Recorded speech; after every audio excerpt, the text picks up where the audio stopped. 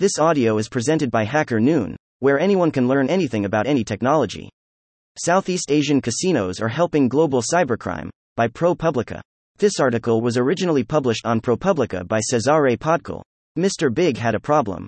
He needed to move what he called fraud funds back to China, but a crackdown was making that difficult. So in August, Mr. Big, who, needless to say, did not list his real name, posted an ad on a Telegram channel. He sought a group of smuggling teams to, as he put it, complete the final conversion of the stolen money by smuggling gold and precious stones from Myanmar into southern China, in exchange for a 10% cut. It's unclear whether Mr. Big ultimately succeeded. His ad has since been deleted, and ProPublica was unable to reach him.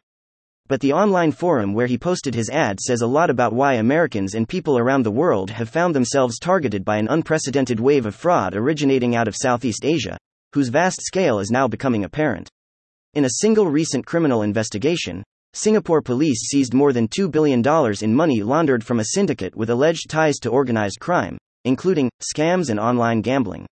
The Telegram channel that featured Mr. Big's plea for assistance was a Chinese-language forum offering access to white capital, money that has been laundered, guaranteed, by a casino operator in Myanmar, Fully Light Group, that purports to ensure that deals struck on the forum go through.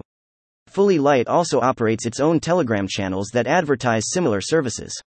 One such channel, with 117,000 participants, featured offers to swap cryptocurrency for pure white, Chinese renminbi or white capital, Singaporean dollars.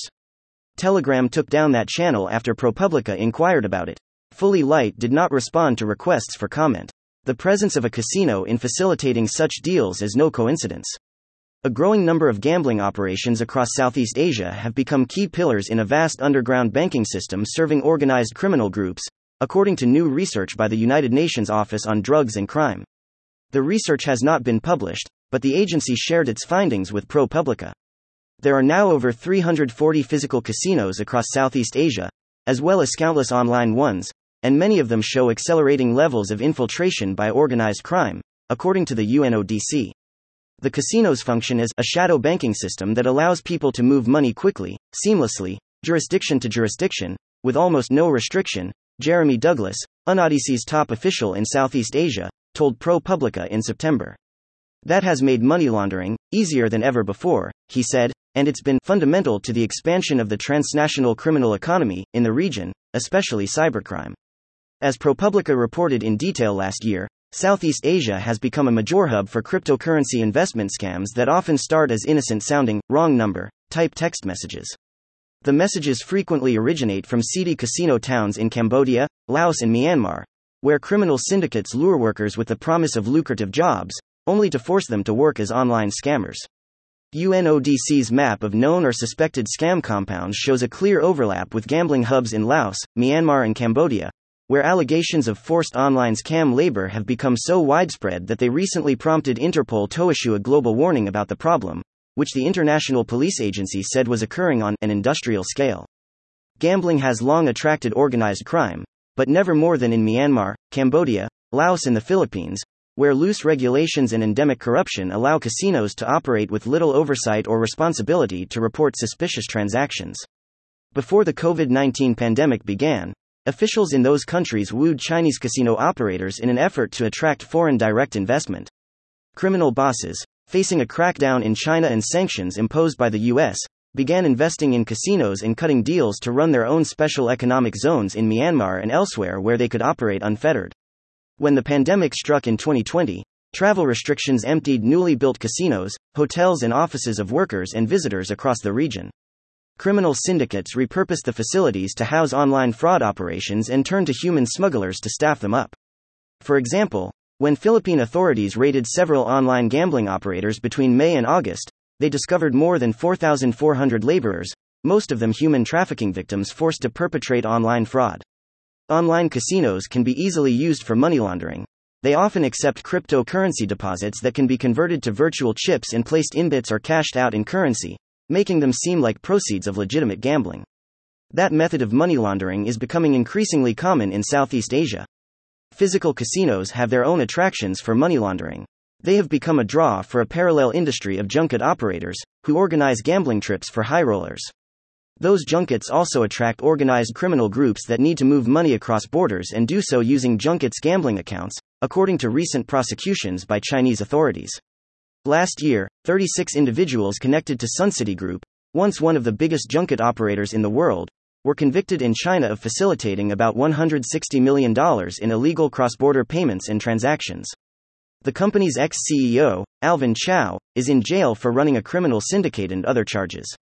In northeast Myanmar, Fully Light Group has emerged as a multi-billion-dollar business conglomerate and a key player in casinos and illegal online gambling, according to research by Jason Tower, Myanmar country director for the United States Institute of Peace.